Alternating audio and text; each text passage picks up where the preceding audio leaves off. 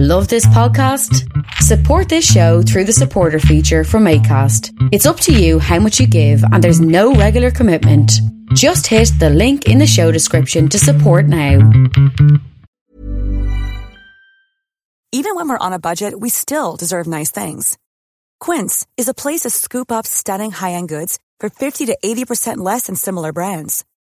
They have buttery soft cashmere sweaters starting at $50, luxurious Italian leather bags, and so much more. Plus, Quince only works with factories that use safe, ethical, and responsible manufacturing. Get the high-end goods you'll love without the high price tag with Quince. Go to quince.com/style for free shipping and 365-day returns. Even when we're on a budget, we still deserve nice things. Quince is a place to scoop up stunning high-end goods for 50 to 80% less than similar brands. They have buttery soft cashmere sweaters starting at $50, luxurious Italian leather bags, and so much more. Plus, Quince only works with factories that use safe, ethical, and responsible manufacturing. Get the high-end goods you'll love without the high price tag with Quince. Go to quince.com/style for free shipping and 365-day returns.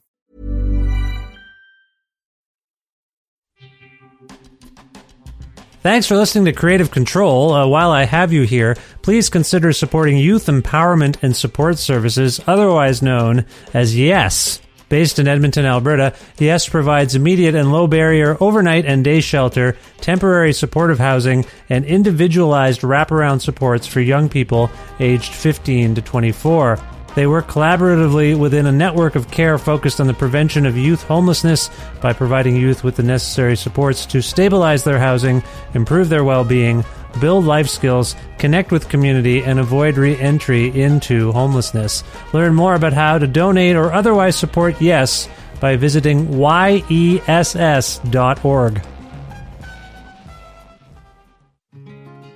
Hey, this is Trevor from Halifax, calling in to say that I support Creative Control on Patreon because I think long-form arts journalism is a crucial part of music culture, and there's simply not enough of it out there today. Vish is a master interviewer, he lands great guests, and he has his finger on the pulse of the ever-changing music landscape, both here in Canada and abroad. For all of these reasons and many more, I think you should support Creative Control on Patreon too. To make your flexible monthly donation to Creative Control, please visit patreon.com/Creative Control today. I'm Visha's wife, and I will love him no matter what you do. And now he has me on the record saying that.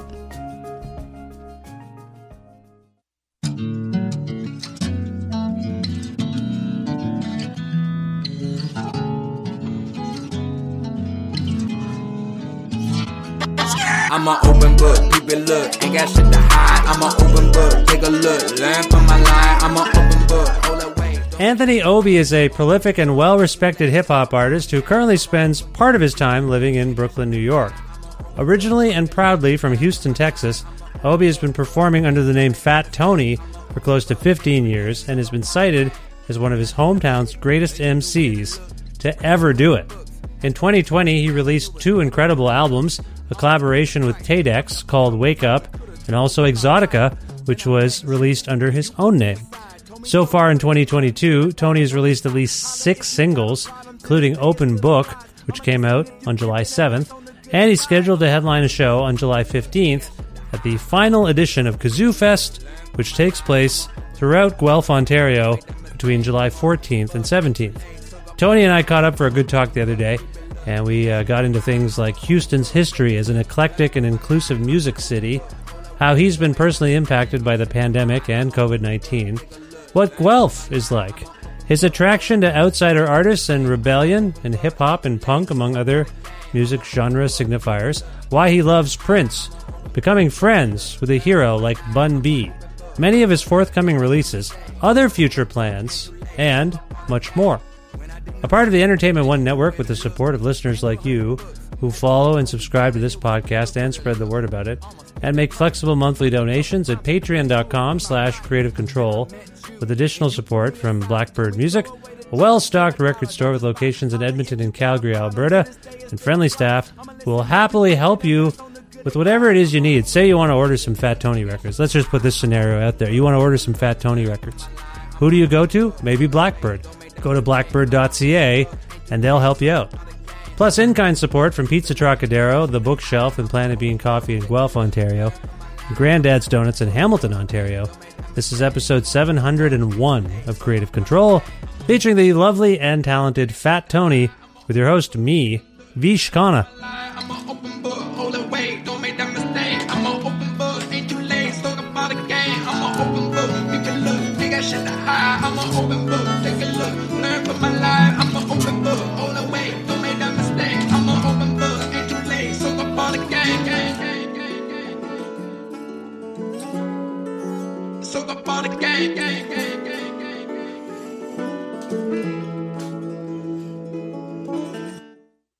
Hey, Tony, how's it going? Pretty good. How are you doing, sir? I'm well. I'm very well, thank you. Where in the world are you today? Right now, I'm in Brooklyn, New York. But don't be fooled. I'm from Houston, Texas. That's where I was born and raised, and that's where I claim. No matter where I am in the world. All right. Well, no, that's fair enough. You're representing Houston. That's what you want to establish right off the top. Always, because it's such an important place. You know, Houston has given me so much as a resident, as a music fan, and as an artist. I'm lucky to come from a place with such a rich music history. Now, tell us a little bit about that music history. Some of us know UGK, some of us know Scarface. I think those are notable people for you, correct? Absolutely. I mean, For me, when I think of great Houston music, I think of those artists that you mentioned. I really think of the 90s and the 2000s. You know, artists that I came up loving, from Scarface to Devin the Dude to UGK to DJ Screw and Screwed Up Click members like Zero and Lil Kiki and Fat Pat. You know, that whole Screwed Up Click late 90s era, that was happening when I was in middle school and very conscious of music. And the national explosion of Houston rap music with Swisher House and songs like Still Tippin', artists like Paul Wall and Mike Jones and Chamillionaire and Slim Thug, that happened the entire time I was in high school. So I feel like I had a lot of confidence from my local surroundings to pursue music, even as an independent artist or an experimental artist or an alternative artist, because what we do in Houston is very different from the rest of the world. How would you further distinguish that, though? Because from what I understand and from the music I've heard, you are an open-eared music fan. There's no genre signifier that pins you down. There's nothing like that.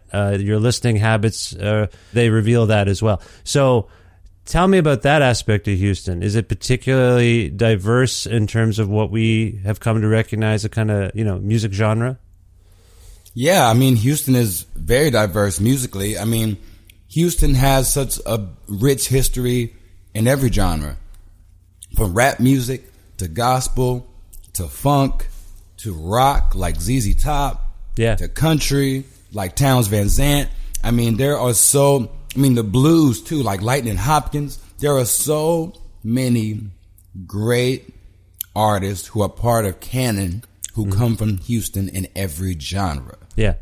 But what I was kind of referring to earlier about being kind of different or left field or alternative, I mean, look at Screw and rap a lot artists like Devin the Dude. I mean, Screw is basically an experimental music artist. He's basically an outsider artist, but his outsider art was so beloved that for a long time it became the face and the sound of a huge, prominent metropolis. You know what I mean? Yeah. Something like that can only happen in Houston, I think. I think Texas artists are often, you often find noise artists from Texas and experimental artists and outsider artists like Jandek or Blackie, Yeah. And I think it's no surprise that those personalities come out of our swamp.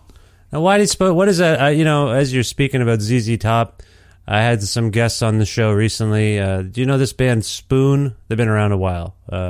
Yes, I do know Spoon. I actually have been recording with their drummer, Jim Eno. Oh, nice. Very nice. That's great. Well, Spoon, as we're speaking, July 7th. By the way, before I get too much further, I was going to bed last night, and it crossed midnight, and I look at my phone, you've got a new single out July 7th, Open Book. Congratulations on putting out Thank you. What is this, like your 6th single of the year or something like that, I feel like, by my count? Is that about right? Yeah, man. I'm just on a thing right now where I want to put out as much music as possible. Yeah. You know, I've always been really focused on albums. I'm more an album artist. Yeah. But I'm at a point in my life where I don't want to designate everything towards an album. Yeah. If I have a great song that isn't attached to a project, I still want it out there. And I think now more than ever, people have the patience and the tolerance and the appetite for more from the artist that they like. Yeah.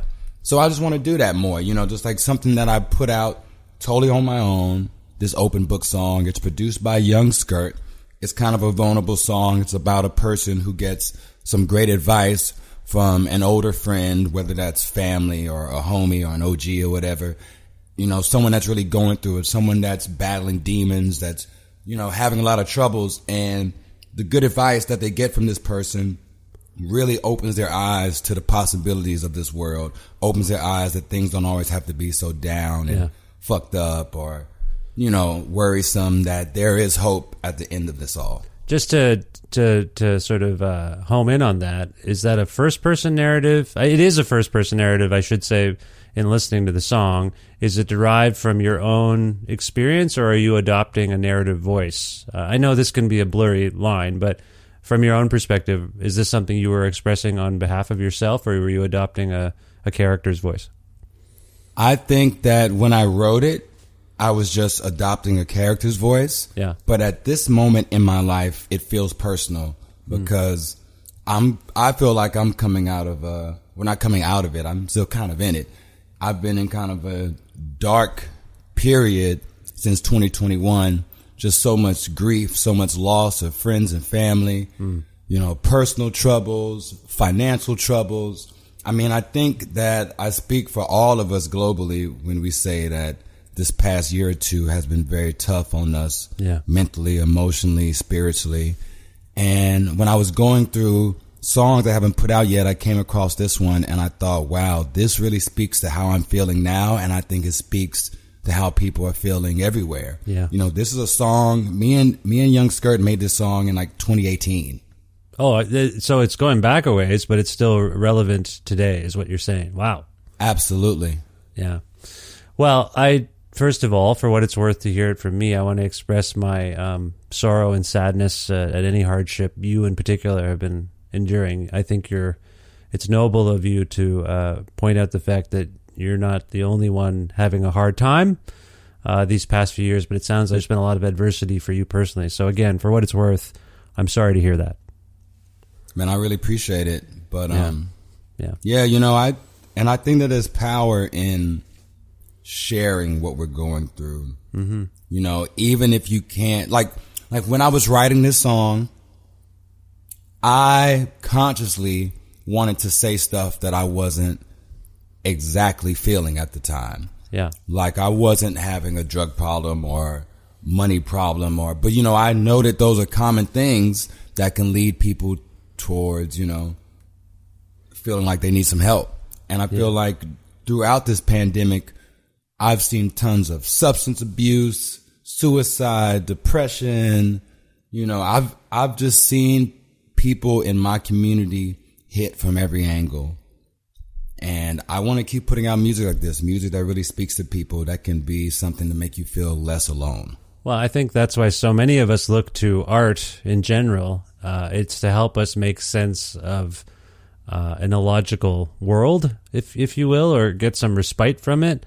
But again, like I say, personally, the music and the art that speaks to me the most does or tries to do what you're suggesting you're trying to do, which is convey a shared consciousness, a shared feeling, put something out there that might resonate with people going through what you're going through or what you're thinking about. So for what it's worth, again, I commend you for it, because yours is the kind of work that I think a lot of us need right now to get us through the days. I'm sure as a music and art fan yourself, you've probably been looking to artists to kind of help you through this time. Is that fair to say? Absolutely. Yeah.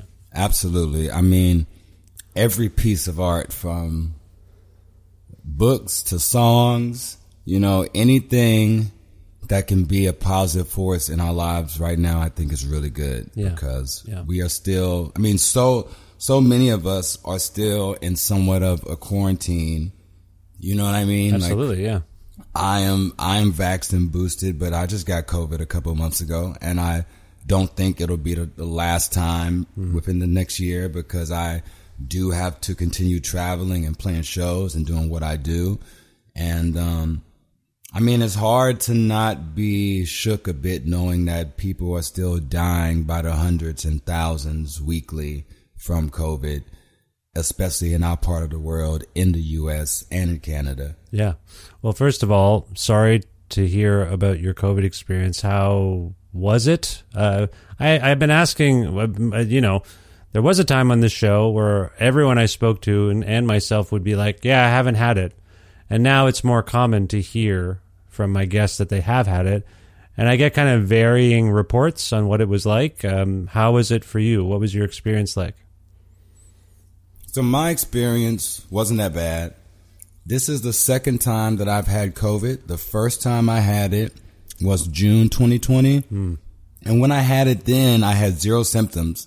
Like, I was just going to get tested because me and my girlfriend and our friends wanted to encourage more people we know to just go and get tested randomly just to see if you have it. Yeah. And we all went to get tested as a group, and I came up positive. I had zero symptoms. I quarantined by myself, and it was fine. The second time, I actually started to feel a little sick. Like maybe 2 or 3 days before I tested positive, I was feeling a bit like under the weather, and I had just been traveling. I just went to a wedding. So part of me was like, maybe I'm just tired because I've been doing a lot this week. But another part of me was like, I just feel kind of like, I just felt more tired than usual, and my throat felt scratchy in a way that's unusual. Yeah. And I smoke sometimes. I smoke weed and stuff. So when I have a scratchy throat, I often just chalk it up to that. Yeah. But I went and got tested, came back full blown positive, and I continued to test positive for like a week and a half. But honestly, I didn't get very sick. I had very mild symptoms, and no one around me got it. My girlfriend didn't get it. No one I was in contact with told me that they tested positive. Yeah. So, I think it's just one of those things that you can't always figure it out. Like, it's not guaranteed that you're going to get it from the person next to you that has it. Yeah. You might get it in the most random way. And I was boosted back in November, so I think it was right when that boost was running out, And it's funny because I wanted to get my second booster shot, and I went to the pharmacy to go get it. And, at that point, it was only for people who were like immunocompromised. And I was like, fuck it. I'm going to just lie and be like, yo, I'm like immunocompromised. I like need this because I knew I had some travels coming up. But when I got to the pharmacy, my dumbass conscience was like, you can't do this. You're kind of skipping the line. You got boosted like months ago. Just wait your turn. It'll be fine. And I ended up traveling and I got COVID. Yeah. So in one sense, I got the immunity that I was looking for, but I just got it the hard way. So I'm always saying to myself, be careful what you wish for. You just might get it. Well, I'll be frank with you. I'm still recovering from what I think I can only believe is a chest cold, and not because I'm in denial, but because every test was negative, didn't have a fever, didn't get knocked off my feet. I couldn't go see the doctor. They won't let you in if you have COVID symptoms because the COVID symptoms, the list is the same as pneumonia, chest cold. I call it, they here and where I'm calling you from, I got to talk to my doctor on the phone. That's how they wanted to assess me. And so I, as far as I know, never had it, but I still have this like lingering cough, which you can get with, a lingering cough after a bad respiratory chest cold. So I don't know what to think. I'm being honest. And maybe the listeners who have been paying attention to the show for the last month might be like, what? I didn't hear that. Well, I've been editing out the coughing. I've been editing out the sniffling. And in fact, your friend and mine, Rolly Pemberton, was here in Edmonton to do a book launch, and we did a live event, and I wasn't feeling that great, and I told everyone involved, you had to wear a mask to attend the event. I felt horrible about even being there, but he was like, oh, it's fine, I don't care. A bunch of people were like, if you don't have the fever and the positive test, it's fine. This is the mentality we're at, where people aren't... See, I feel sheepish. I probably shouldn't have gone to that event, but I checked in with people afterwards. Apparently no one got sick, but I probably should have stayed home, and that's where I'm feeling bad. And like I say, I still got this thing. So you're not my doctor, Tony. This is not a medical appointment. I'm just sharing my own experience. I have a little bit of a chest cold still, and it's making me I just don't know what it is because the tests are all negative here. So all this to say... Well, that's the thing. Yeah. They say if the tests are negative, and if you've taken like every test, it's like you've done PCR and you've done rapid, you've like pretty much done everything that you can do, right? Yeah. Well, they won't. They don't give us access to the PCRs here. I did. Oh, really? No, you have to no, man. It's the thing that you're talking about, and it's really bad. I did like 7 or 8 rapid tests, I will say, and they were all. I did them every other day, like you're supposed to. I did the swabs properly, like you're supposed to. But no, they discourage it or something. Like they don't. This is where I'm coming from. Everyone's kind of given up. Everyone in leadership positions. Yeah. They don't want us. They don't want to share the information because it's bad. I think because we don't. Every day they used to track what was going on, and now they don't. So I don't know. I may never know. I'm trying to figure it out because, like you said, your experiences were no symptoms, and then scratchy throat, a little bit of a cold. I had sort of the same thing. So I'm trying to but I also don't have any hard evidence that that's what I have. And my doctor, based on what I was saying, didn't think that's what I had. Do I go with that? I don't know. Everyone's in denial. Anyway, sorry. Again, this is just... No. It's mean, weird. it's like, it's very stressful. And I think that it's important to talk about it. And I totally get how it feels like everyone's totally given up. And it's just like, oh, this is just what it is. But the mortality rates are climbing as you and I are speaking. Yes. It seems to be worse than it's ever been. And yet we're not treating it with there's no mask mandates. There's no isolation requirements. People are circulating. Like you said, you went out into the world. I still am trying to be and as again, I hate when these conversations get into this depressing stuff, but it's real. So what are we going to do? There's a variant that doesn't seem to care if you're vaccinated or wearing a mask. That's what this variant that we're talking about now, and I can't remember the code for it because they stopped making them easy to remember. Now it's like Battleship. It's like B45. I don't know what it is, but anyway, that one apparently just permeates whatever defenses we've lined up. So that seems very bad. Anyway, it's rough. So my girlfriend's dad just had a weird COVID experience. He had COVID, was positive, had mild symptoms. Yeah. He isolated for a week and a half. 11 days later, he was negative and was feeling fine for a few days. And then the 3rd or 4th day of him feeling fine, he felt really sick again, worse than before. Tested again, and he was positive again. Wow. So it's how did you become negative, felt fine for a few days, and then it came back? Yeah. Maybe that's a new variant. Maybe that's, It's, the reason we don't want to talk about it is because it's extremely frightening and out of our control. I get that part of it, but I'm also and I take no joy in the fact that we could have prevented these variants by just sticking to the plan. The plans that to me, well, maybe I'm not a scientist, but this is what the scientists were saying as things started to loosen up, restrictions loosened up. This is what's going to happen if we do this. If you stop wearing masks and stop staying home, there will be variants, and we can't predict what they'll be like. So again, I take no joy in this. This isn't an I told you so moment.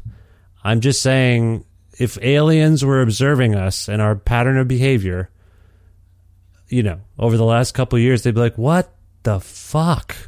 Like everything, all the writing is on the wall and we don't read it. Yeah. So, like, I think if we lock down, so do you think that if we lock down for another full year rather than just like a year and a half of lockdown, yeah, we'd be in a better place right now? Yeah. Yeah. Absolutely. It's an infectious disease that spreads by humans just doing human things. And it sucks that we had the brief experience of not being able to do a lot of those things, and it affected a lot of, particularly like in the realms you and I are a part of, cultural communities that the whole thing is communicating and getting together. But unfortunately, that couldn't happen, and there were, for a period, there were subsidies and people were, I understood that for whatever reason, this sort of strategy was finite, although they seem to find money for other things when they need to. Anyway, I don't want to get I don't want to get conspiratorial, but I'm just saying, yeah, honestly, I mean, that's what every doctor and scientist said. Like literally, there's not any reason to start going back to your office space or going into spaces with large gatherings, indoors or. What I'm really scared about, I was clinging to the masking and being outside, talking to people outside. But my friend, a musician, just reported that after never having it, she just got COVID while on tour this summer, and she's been, I think, primarily playing outdoor festivals. Not that many I don't think that many club shows. I'm just speculating on that. But she made a point of saying, just so you know, for you COVID watchers, I think I got this from an outdoor hang. I don't think... Dude, I mean, just us being around each other, we're going to get it. I mean, yeah, I know. Especially if you go on tour. Like, I just did a tour back in May, and the band that I was touring with, during the course of the tour, which is about 2 weeks... they had to swap out like 2 or 3 members because members were getting COVID. Yeah. And I think I only didn't get it because I had it the month prior. So I was a little more immune, you know? But I think if you're going on tour now, it's almost guaranteed you're going to get COVID. I know. So the decision is, do we live our normal, fruitful lives? Or is there a way, I think, I will honestly say I don't see any more lockdown, no matter what now happens. I don't see lockdowns happening again, even though it would benefit the health of people. My argument this whole time is like, yes, there's anguish, but if you have your faculties, ideally you just have to be patient. Like, this thing is a neurological disease or virus. Like, people have lost to this day, like the long COVID stuff, and people have lost the ability to taste and smell, and like it's fucked. Serious. Like, that's weird. Like, so your quality of life is down because you needed to play a show or go to a show or whatever. Like, this is where I mean, I'll tell you, Tony, like, I used to go to shows. Stop. Well, I don't want to be saying this, and I know what it means to the people that count on, being out there. But I mean, yes, I do think that there's nothing to indicate we shouldn't be doing that. Like I say, every medical expert, every scientist is like, this is what's happening, and it's because people are circulating. Like, there's no other explanation. It's not. To your point, I think now it's increasingly likely that we're all going to get it if we haven't had it already. I think it's more like what this new one, with when they say this new variant doesn't even give a shit if you're vaccinated, fully vaxxed, boosted, or masked. Like, that's horror movie shit. Like, that's scary. Yeah, that's where it's getting really scary. And I have children, and this so-called chest cold had invaded the house, and some of us are still recovering.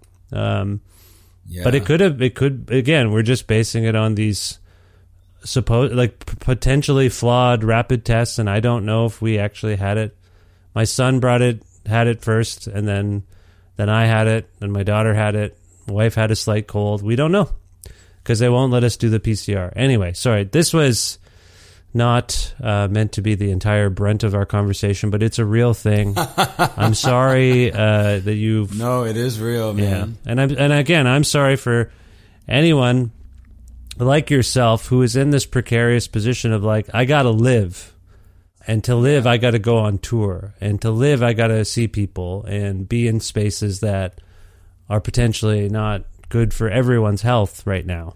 I'm not not discounting the need that you have and that people have to see things.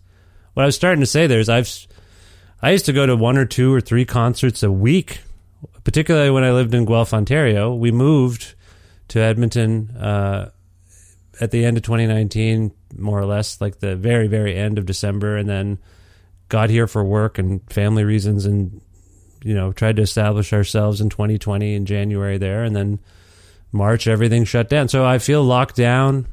I've gotten used to missing out on the stuff I love doing, attending shows, going to things. Yeah. I'm kind of used to it. It's... So that's just my mentality. I don't know what else to say about it, but...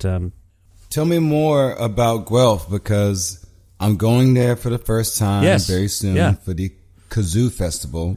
I had a friend tell me that it's like a college town. Mm-hmm. I don't know anything about Guelph. What should I know before I go there to play the Kazoo Festival? So Guelph is indeed a university town. So there's lots of...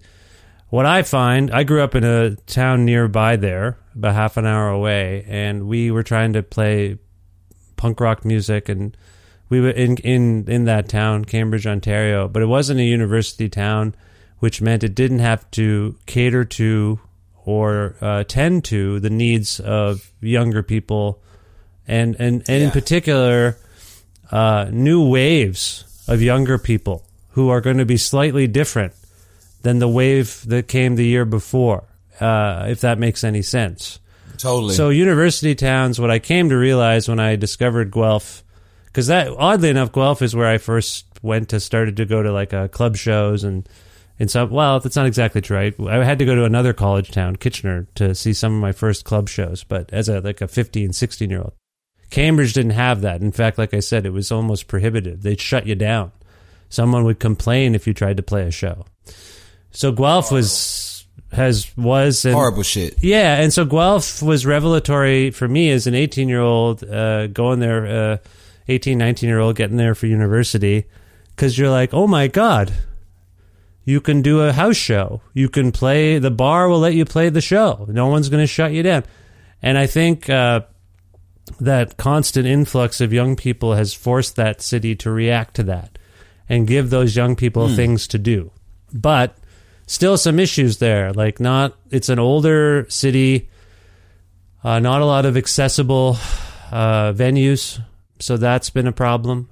Pretty white town, I will say, and I'm not disparaging anyone there doing good work, but it is. Yeah. And so as a person of color, every once in a while it was pretty good. I loved it, and I miss it now quite a bit, I will say that. Because it has a very, very vibrant and progressive arts community in many, many ways. Kazoo is definitely, in my mind, exemplary on so many levels of that for those reasons. And again, spearheaded by people who saw a need in their community to make sure that not only were the folks there not bored, but actually inspired.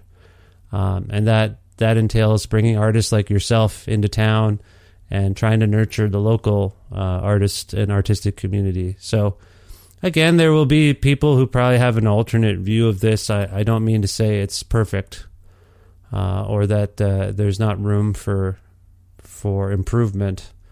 But for me, it was pretty. It's where I spent most of my life. I spent more time there, living in Guelph, where I met my wife, where I went to university, where I saw some of the most memorable and sort of life-altering concerts or events, huge world-renowned jazz festival, the Guelph Jazz Festival, which I urge you to... Really? I would Google that, because the people that festival has brought to Guelph, or the Hillside Festival as well, which is more of an outdoor summer festival, happens every July.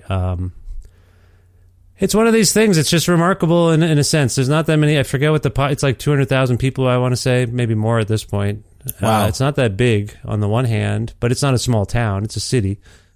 And it's just like, yeah, I set up, I think you're friends with Nick Thorburn.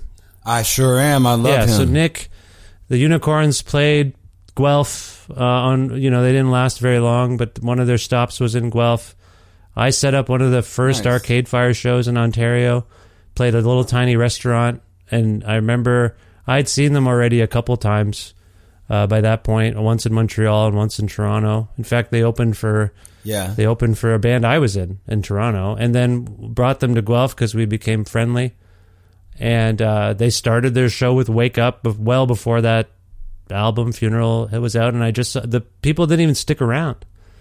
But I saw, like, people, they ended up being last on the bill, which was my mistake. Should have put them on earlier. But all the local people were like, I got to go to work. Can I play first? I got to go to work in the morning. I was like, all right, I get. My dad's here. He wants to go. Can we play all right, fine. Anyway, they played, and they started to Wake Up, and I could see the conversion in the crowd of just, like, mouths agape. Like, what really? Who is this band? What the hell? I saw it.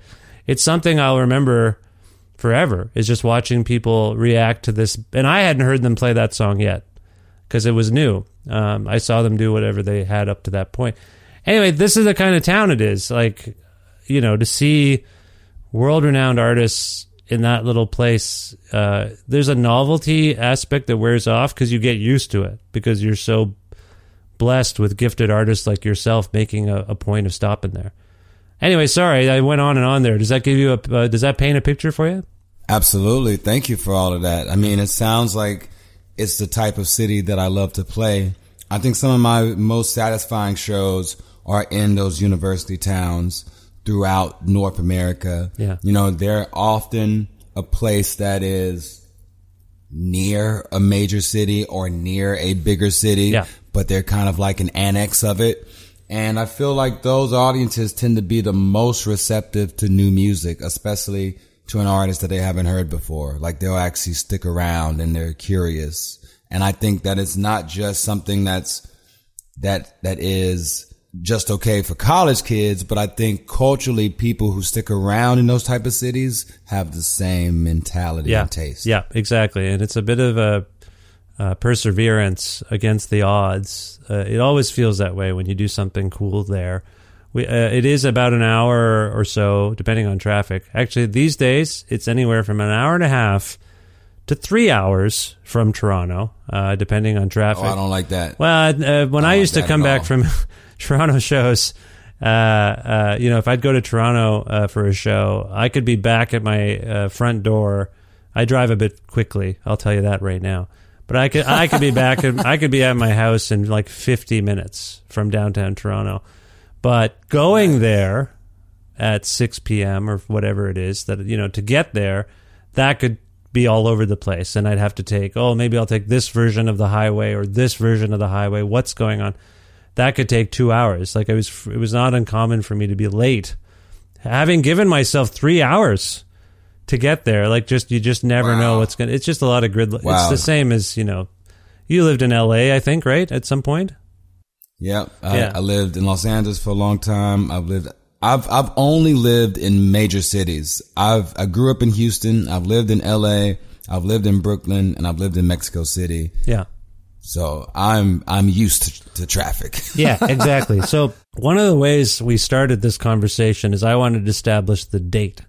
Because I said, you got this new single, Open Book, out. It's July 7th as we're speaking. And what I was trying to get to is, today, also for me, marks a milestone. As we're speaking, I put out the 700th episode of this podcast, and it featured... wow. Yeah, and it featured Spoon. And anyway, what I was getting... And Spoon, as you mentioned, Jim Eno, Britt Daniel lives in Austin, Texas. We've been big upping Texas today. And one of the things that came up in conversation, and you also brought them up, was ZZ Top. And Britt wanted to talk about, he did talk about the fact that he recently watched the documentary that's on Netflix about ZZ Top, and I like ZZ Top, so I finally, after that conversation, I finally watched it. It was great, but I did learn a lot about Texas, and I did learn that ZZ Top, I mean, for those who don't know their back catalog, they think of them as this, big video making singles machine in the 80s, but they had this interesting origin story, and they were considered pretty weird and outsider artists. And I feel like that's what, sorry, this is me trying to get back to what you were talking about Texas. I'm with you. I'm trying to figure out about you, knowing your catalog the way I do. What do you suppose it is about that environment and your own mentality and what you were exposed to that has potentially made you what some people would call like an outsider artist yourself? Hard to pigeonhole, definitely not married to any genre signifiers, and dispute any of this, by the way, if you care to. But what do you suppose it was about your upbringing, your environment, the music you were exposed to that has made you the Fat Tony that you are today? Well, I think zooming out, Houston is a place that's always kind of lived on its own.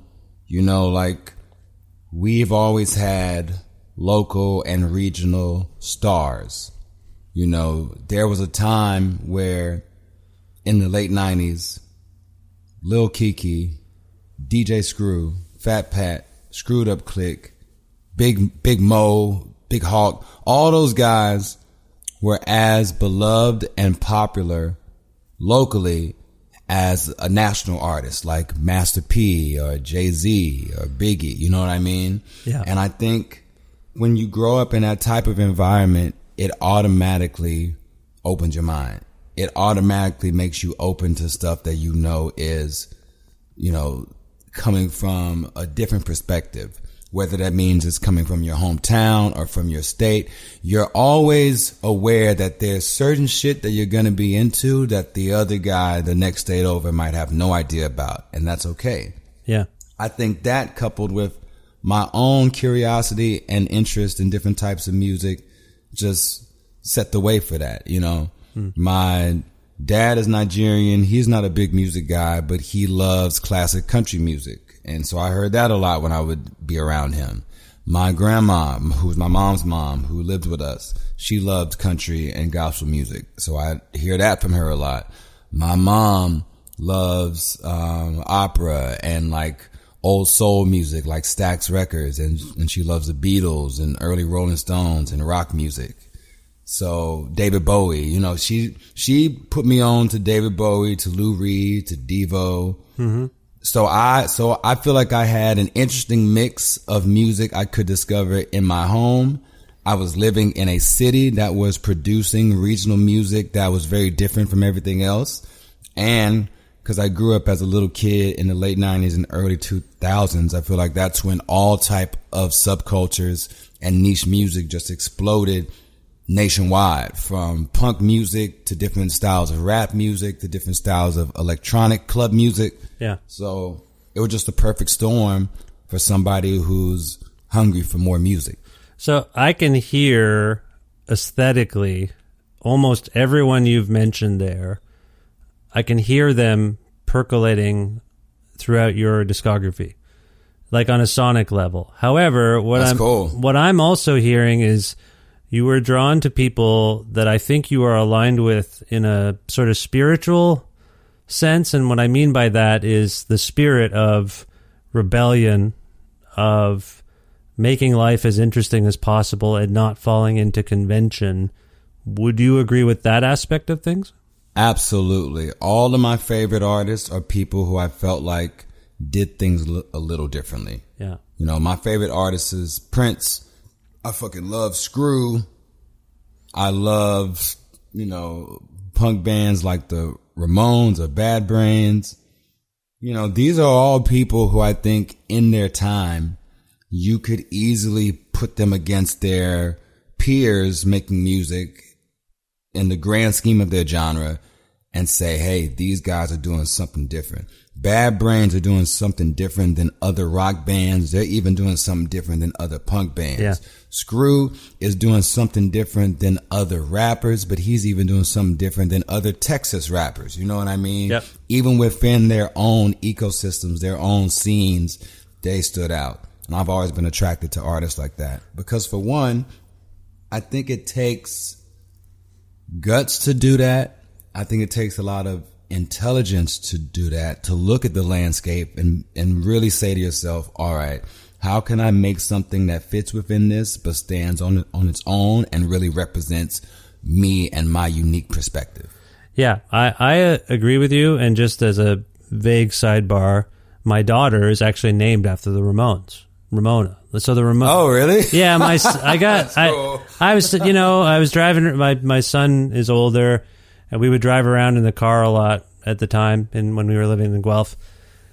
And at some point, I'd accidentally left one of my CDs in the CD player, and I think it was the Replacements. Of course, it was the Replacements, and nice. And they heard it, and it wasn't Raffi or whatever we usually had playing, and they were like, "What?" Raffi, they were like, "What is this?" And I said what it was. Anyway, that kickstarted a whole obsession with sort of harder rock music for them. And the Ramones, they became obsessed with the Ramones to the point where they knew the sequence of every album, the first 5 albums, I would say. They knew the sequence of the records and would call out the songs. Wow. And would know all the lyrics, some of which a little problematic, 53rd and 3rd and whatnot. You're like, oh, should my son be? Anyway, then 4 years later, our daughter is born, and Ramona. So just Ramones were in the air for a good chunk of time there for us, and I just wanted to say that I'm aligned with you. And I also will say that through the process of having reflective conversations on this show, and just I'm at that age where you reflect, I try to ponder, or I end up pondering where my rebellious streak has come from, where my somewhat contrarian streak sometimes comes from. Mm-hmm. Do you know where it comes from for you, seeking out that spiritual rebellion that I was describing and that you just described? Do you have a sense memory of like where you were like, wait a minute, this is bullshit. There must be some other way of doing things. I'm just curious if you know where that kind of comes from. I think maybe it comes from my mom. She's really like that. Yeah. She's like, in her talking about her upbringing, she would talk about pushing back against some of like the stuff that her parents wanted her to do, like the way they wanted her to dress or present herself. She would actively talk to me about music and say things like I started to get more into classical music because I was bored with pop music in the early 70s. You know what I mean? Yeah. So, I think that that's definitely probably my genetic starting point for that. But for me as a person, I think what really flipped my wig was when I started getting into Prince in high school. I had a high school teacher, my favorite teacher, this guy named Mr. Garner. He was my history teacher, and he was a big music fan, and he would always talk about rap music. And I was a huge rap music nerd, from new music to old music to music from every region, whether it's from Memphis or Houston or the West Coast or East Coast or Florida or from the 80s or 90s. I was obsessed with it even in high school. So I would talk to this teacher, and he would put me on to old rap records I haven't heard, and I try to put him on to punk music I liked, like the Bad Brains. Yep. And this one day, I always knew that he was a big Prince fan, and I liked Prince because Prince is like Madonna or Michael Jackson, just the kind of music that if you were born in the 80s, you heard it throughout the 90s on television, you saw documentaries about them. It was obvious that these are some of like the most famous artists in the world.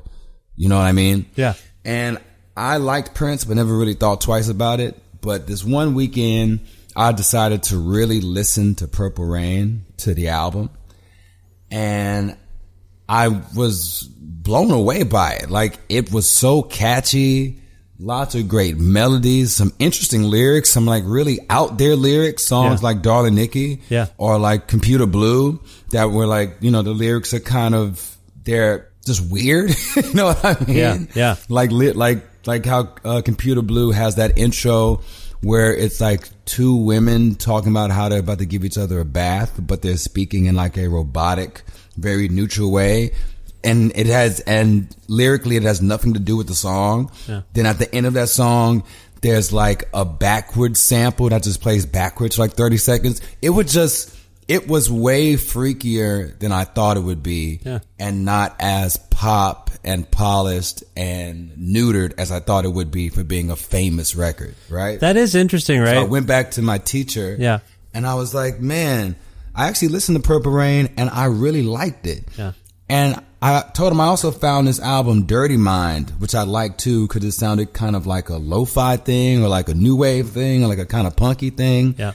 And then he was like, come to my class early tomorrow. And I came early, and he burned me 9 Prince albums, and it included a Time album. It was like all the Prince albums from his first through the Love Sexy album, like everything from the first album to right before the Batman album. Right. He even burned me a Time album and some B-sides. Yeah. And he was like, dude, go and listen to all of this. And I did. And from that moment on, I was obsessed with Prince. And Prince was the first time that I saw an artist who could combine most of my music interest into one band. The only thing he couldn't really do is rap music, because he's like a baby boomer and not from the rap era, which makes sense. Right. But, you know, his like music had traces of rock music, punk music, R&B, gospel, funk. He had some jazzy stuff. I mean, he's just doing everything that I liked. And I was like, wow, you can really do whatever the fuck you want. I feel like there was a little bit more of a hip hop influence on the Batman soundtrack. If I think on it, I'm speaking with a fuzzy memory, but I just feel like even musically there was more sort of sampling of his own voice, scratching, a little bit of more of a spoken word delivery for certain things. I'm thinking of like The Future. Yeah. Like just like some of the songs. I love that song, The Future. Yeah. Sorry. What I was going to say, and I appreciate what you're saying about Prince, but you've cited a few people today that are so idiosyncratic and weird. Madonna. You've talked about Prince. Even like I was flipping the channels during the NBA playoffs and the NHL playoffs on TV, and during the hockey game, I could faintly hear that the PA was blasting Blitzkrieg Bop by the Ramones. It's fascinating when these weirdo artists are kind of embraced by the mainstream or are superstars. I mean, that must be inspiring to you on some level. Like somehow either the weirdness is going over the mass populance's head, or maybe people generally are weirder and interested in cooler shit than maybe we give them credit for. Because do you know where I'm coming from? Like, it's weird how popular Prince was. You're absolutely right. Because he was pretty, I mean, the guy would play everything himself often. Like, what a talented... He's short. He weirdo. Was makeup. Yeah. I mean, yeah. Like, just totally an independent artist on on a level where, you know, if he was around today, he'd be like an indie rock superstar, probably. Yeah, hyper pop or some shit. You know? Yeah, exactly. Like that must give you some hope when you're, not that you need it, like your career is, you know, you're well into making, your legacy is already, you know, so strong, if I may. But thank you. Must give you some hope that these people were weird and they kind of made it. Does that ever register with you? Yeah, I mean, I think people are attracted to eccentric personalities. Yeah. You know, I just think generally people like that because on one hand, it's like, I can't quite put a finger on that person. There's like a bit of a mystique that makes you curious about what they're really like or how they do what they do. I think people have always been drawn to that, will always be drawn to that. I mean, look at some of our stars that we've had, like Little Richard, Prince, Outkast, you know what I mean? Like, people like the person who is expressing themselves in ways that they might not feel comfortable doing, but they can look and get that feeling vicariously through that person's art. Yeah, exactly. Right. I mean, in a negative way, we kind of live vicariously through the weirdness of others, and that sometimes damages those people.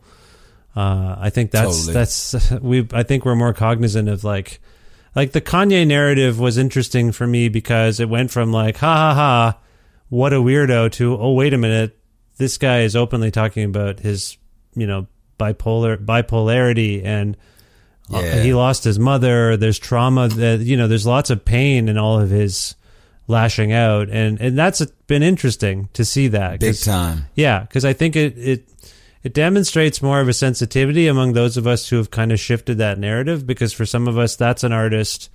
He's an artist where we're like, I don't understand. Like 4 of those records are like desert island discs for me. Like I could not live without them.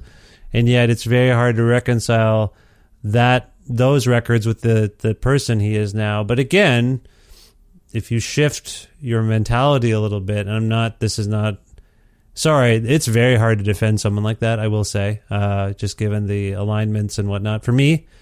But totally agree with you. But I appreciate that people are like, well, where is that weirdness coming from? What's going on there? And I think it's a reckoning we all have. Anyway, I appreciate your thoughts on it. And speaking of sort of ascending, are you friendly with Bun B? Like what you have collaborated? Oh yeah, yeah. So what is that? That must have been a game-changing period for you to be like, oh my God, like I reached. How did this relationship start? Let's start there. How did you become friendly with him? So when I was 15, I think I'm wrong about this. I always say that I was 15, but I found a live journal post from my youth where I talk about this night, and I think I might have been more like 17. But anyway, I was a teenager, and I had my first interview at a local radio station. The host is a guy named Matt Sanzala, who's an old journalist for like Murder Dog magazine, and a lot of like regional rap stuff. I went on this radio show. It was at nighttime. It's like an underground radio show. And it was the 10-year anniversary of the radio show, which is called Damage Control. Mm-hmm. And they were having artists stop by. And I was cold calling the radio host, just like sending him my like group's demos and like just trying to meet him. And he was like, hey, just come on through the radio station. You can come on air. I'll talk to you for like a couple minutes and you can play one of your group songs. And when I was leaving, Bun B was there too, and he was coming in. And I was like, oh, Bun, hey, I'm a fan of you. And the radio host was like, oh, hey, Bun, you should meet this guy, this like kid. I just brought him through. And we took a picture. And after that, for maybe the next 5 years, every time Bun B had a show or an in-store meet and greet, I would pull up and I'd give him my latest demo. I'd try to take a picture with him. And that's really just like me as a fan, right? Yeah. And I could tell that he was kind of looking at me like, all right, who is this kid? Yeah. And then this one day, once I started playing shows and like making more of a name for myself locally in Houston, I saw him at the show and he was behind the curtain, like, behind the stage. Yeah. And he motioned for me to come over there. So I like went through the side of the stage. I went back there and he was smoking a blunt and he was like, yo, you want to smoke with me? And I was like, of course. And we just talked briefly.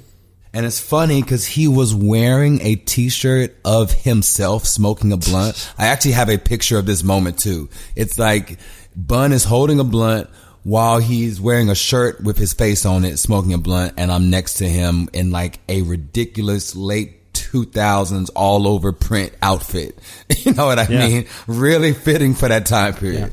But after that, I was getting ready to put out my first album, quote unquote. It's called Rabd or Gab. Read a book, do a report, get a buck, which was a thing that my school district did when I was a little kid. And I named that album that just as an homage to my generation of people that grew up in Houston that know what this thing is that happened when we were in elementary school in the late 90s. Yeah. Anyway, I'm putting out the album and Bun B tweets out of nowhere, Fat Tony is Houston's best kept secret. Tell him I told you. Wow. And I'm like, what the fuck? So I follow him And then a few months after that, I'm having a birthday party. How old was that? It's my 22nd birthday party. Mm-hmm. So we've like now gone from my late teens to me seeing him at like shows and at meet and greets and at the radio station. So now I'm actually putting out music. I'm in my early 20s and he's tweeting I'm Houston's best kept fucking secret. Wow. I have this birthday party. He comes to my birthday party and he hangs out for hours and I just sit at the bar just talking to him about music, about his come up, what his life has been like, what his grind was like, you know, things that got him down as an up and coming artist, dealing with money, trying to get people to take you seriously, blah, blah, blah, all the stuff that we talk about that we deal with as up and coming artists. Yeah. And it really inspired me. And from that moment on, I just kept in touch with him. He's done a couple songs with me since then. And he's just someone that I turn to if I'm looking for any serious advice about the business. He recommended my first lawyer when I had my first record deal. Mm-hmm. And it's really a dream because UGK is hands down my favorite rap group of all time. Yeah. To this day, I still can fall to pieces from some of their songs. Yeah. Their music means so much to me. And to have one of my genuine musical idols consider me a friend or a young person that is worthy of his advice or guidance or friendship or collaboration or whatever just makes me feel amazing. It makes me feel like I'm getting all the things I always wanted in music, and I'm getting some of the things I never even knew I wanted. Like one of my favorite phrases is, you don't always get the dream you want, but you get the dream you never knew you had. Mm. And I feel like if you could go back in time, I would have never thought to approach Bun B to do a song with me. I would think it's out of reach. I wouldn't, I never left Texas until I made music. I never got on a plane until I made music. I owe so much of my life to music. All my friends, all the places I've seen, all the places I'm about to go, like Guelph, Ontario for the Kazoo Festival. Yeah. I couldn't do any of this shit if I didn't take a chance making music. So I feel like no matter what's coming next for me, I feel like I'm so lucky. I'm so grateful. I'm living the dreams I wanted and the ones I never knew I had. Well, listen, I mean, I appreciate that anecdote, if you will. I appreciate the spirit within it. I appreciate you and your humility, Tony. It's really refreshing. And this, as I say, you've released, to my knowledge anyway, and I hope I haven't miscounted, at least 6 singles in 2022. You released 2 albums in 2020. What's next? What's next for you? You said you're an albums person, but you are releasing these singles. What are you working on right now? So right now, I just wrapped up a new album with the producer Tay-Dex. He produced my Wake Up album, which was the first 2020 album I put out. Yep. We have a new record. I just finished writing it, just finished recording it. We're mixing it now. It sounds fucking crazy good. I'm working on a project with the producer Paul White, who you might know for working with Danny Brown and Open Mike Eagle. Yep. And I'm working on a project with this rapper from Jersey named Fat Boy Sharif, and it's going to be produced by our buddy Still Tip Dub. So I am steady working on some new projects, and I'm digging through the archives for songs like Open Book that never got a chance to come out, songs that I've been working on over the last 5 years that I think really feel appropriate for right now, and I plan to keep rolling that music out from now until forever. That's amazing. And so, yeah, as we're speaking, you've got Kazoo Fest coming up in the mid-July. I'll put links and stuff to everything in the podcast description. Do you have other tour dates coming up? Yeah, I'm actually going on tour this fall with Wheatus, the band who is famous for their song Teenage Dirtbag, which is another trip because when I was a kid in middle school and that song came out in the year 2000, I used to record on video cassette the music video off TV and watch it over and over and over. The song was so catchy. I thought it was so funny. I loved the song. And now in the year of our Lord, 2022, I'm going on tour with this band, and they just asked me to do a rap verse during Teenage Dirtbag, which is going to be fucking crazy. I'm so excited. Wow. I really think that is something to it, that I get to work with people I looked up to, or people who made music I loved, from Bun B to Murs to Wheatus. I feel like every time moments like that happen, I have to think back to my youth and think back to, wow, how would I feel if I could go back in time and tell myself, yo, little kid that wants to be a freaking rapper, you're about to be rapping with some shit you couldn't even dream of. You know what I mean? I wouldn't even think that. I don't know. I mean, I just can't help but be grateful for it, man. It blows my mind. I hear the gratitude, but I hear the gratitude in everything you say and do. I think you recognize you live a charmed and blessed life. So I just want you to know, like, it's nice to hear someone acknowledge that these days, because sometimes we get all up in our feelings and, you know, wonder why we're not as successful as we are or whatever. But I appreciate. It's inspiring, to be honest, to hear someone like you who's achieved so much actually take stock of it while you're in it, as opposed to at the end of, oh, I stopped doing a thing. Wait a minute, that was pretty good. You know, like, I appreciate that. I appreciate that about you. So if people want to learn more about you and your work and your tour dates and all that kind of stuff, where on the internet, Tony, would you like to send them? You can go to FatTonyRap.net. On FatTonyRap.net, I have all my tour dates. I have links to my merch website. I have links to everywhere you can find my music, like Bandcamp, Spotify. Everything is there. And if you're addicted to social media, you can get me on Instagram, Twitter, TikTok. I'm Fat Tony Rap everywhere. And if you listen to this and you like it, please DM me. DM me on Twitter. DM me on Instagram. My email is out there in my Instagram and on my website. If you heard me on this episode today, holler at me. Let's have a conversation, man, because I love talking about music. I'm obsessed with it. I'll never let it go. Well, that's lovely to hear, and lovely for you to offer that. That's great. If we can go out on a song by you, I don't know if the new song makes the most sense or not, but it seems like it might. What do you think? If we can go out a song from, you know, a recent song of yours, what would you like to go out on, and why? I'd like to go out on a song called Je ne sais quoi. It's from my last album, Exotica. Yep. Je ne sais quoi is a dense poem about redemption and the beauties of life, from the mundane to the extraordinary. And I think it really sums up the feeling that we've been having in this episode. Okay. Well, this is good, too, in terms of Canadian content, because French is one of our official languages. So there we go. Totally appropriate. This is Je ne sais quoi from the excellent record Exotica by Fat Tony. Tony, thank you so much for making time for me. I really enjoyed this conversation. I hope you did too, and I wish you the best of luck in the future. Thank you so much, man. Much love to you always.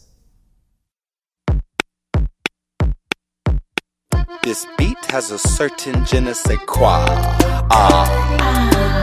With a quality much like dust from a star.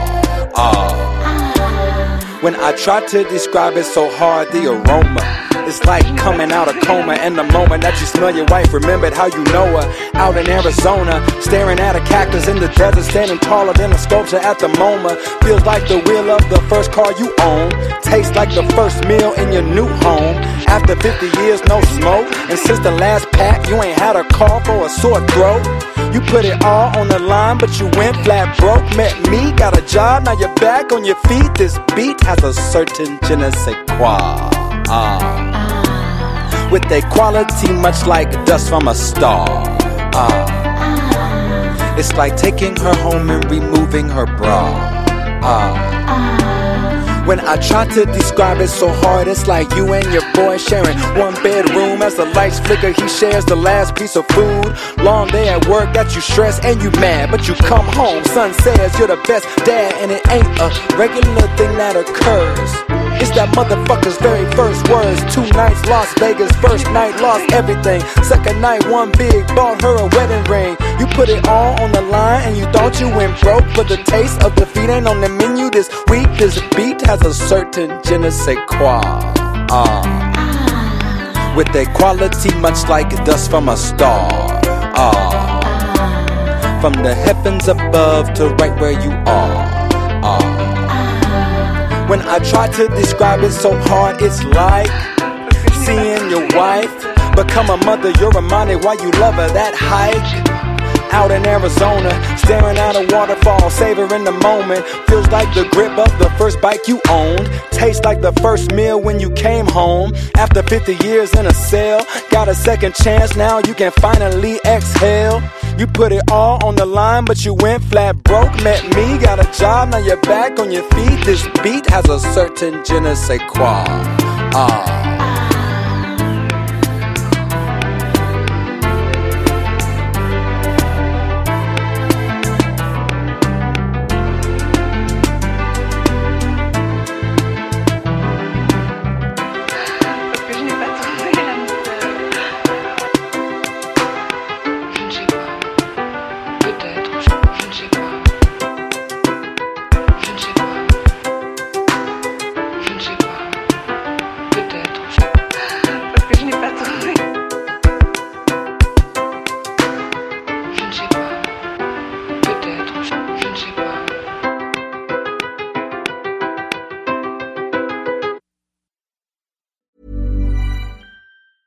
Selling a little or a lot?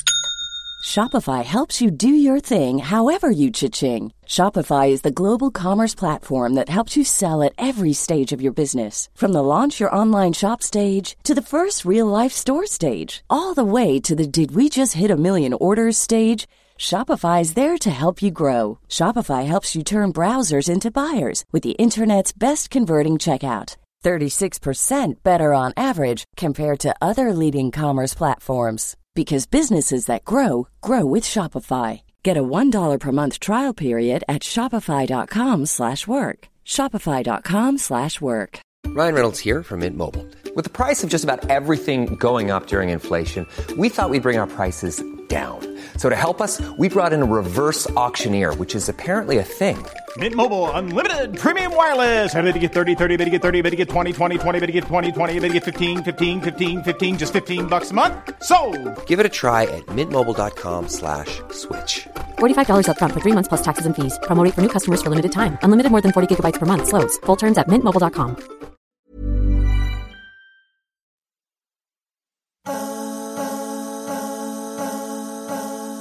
Very, very, very, very special thanks to Fat Tony for appearing on this, the 701st episode of Creative Control, which is part of the Entertainment One Podcast Network and is available wherever you get your podcasts. Now, if you can't find an episode that you've heard about it, people are talking about it. Oh, word's on the street. Have you heard this episode from a while back? And you can't find it on your favorite pod player. Or if you want to learn more about me and sign up for my monthly newsletter, which I'm behind on by a month or two, sorry, please visit vishkhanna.com, and that should help you with all of those things. You can also like Creative Control on Facebook.com if you want to do that. You can also follow the show on Twitter at VishCreative, or you can follow me directly on Twitter and on Instagram. I can't say and enough. At Vishkhanna on Instagram and Twitter. Also, please visit patreon.com/Creative Control to make a flexible monthly donation to keep this podcast going. This is the primary source of dough, is your donations for this podcast. There's a little bit of ad money that trickles through. Surely you've heard some of these ads that sometimes pop up on the show. The rest is kind of in-kind sponsorships or what have you, and I'll get to those in a minute. But you out there listening, you really keep the show's coffers full. $6 or more a month grants you access to exclusive content.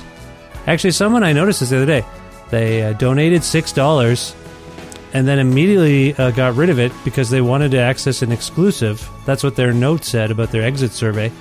And they just got out. Like, they got in, got what they wanted, and got right out. It's diabolical. I didn't think you could do that, but I guess you can. I'm not trying to give you ideas. What I'm saying is $6 or more a month grants you access to exclusive content, Some of it derived from these fresh interviews that I do, some of them where I dig into my old archive of interviews that precede this podcast. And that's the exclusive content right now. If you're interested in receiving a Creative Control t-shirt, you can also message me on Patreon, and I'll get you one while supplies last. It's $6 or more a month. Yeah, sure, but you can do whatever you want. $1 a month, $3 a month, $10, $20 a month. Whatever suits you, and you can change it at any point. Patreon.com/Creative Control for more info there. Thanks again to the fine Alberta record retailer Blackbird Music, which you can learn more about at blackbird.ca. Also, thanks to Pizza Trocadero, The Bookshelf, and Planet Bean Coffee in Guelph, Ontario, and Grandad's Donuts in Hamilton, Ontario for their in-kind support for this show. Thanks, as always, to Jim Guthrie for letting me use some music of his. You can learn more about Jim at jimguthrie.org. And finally, thank you for listening to this episode with Fat Tony and for subscribing to this podcast or following it, telling your friends about it, and spreading the word. Go listen to Fat Tony. I gotta go. I will talk to you soon. Bye for now.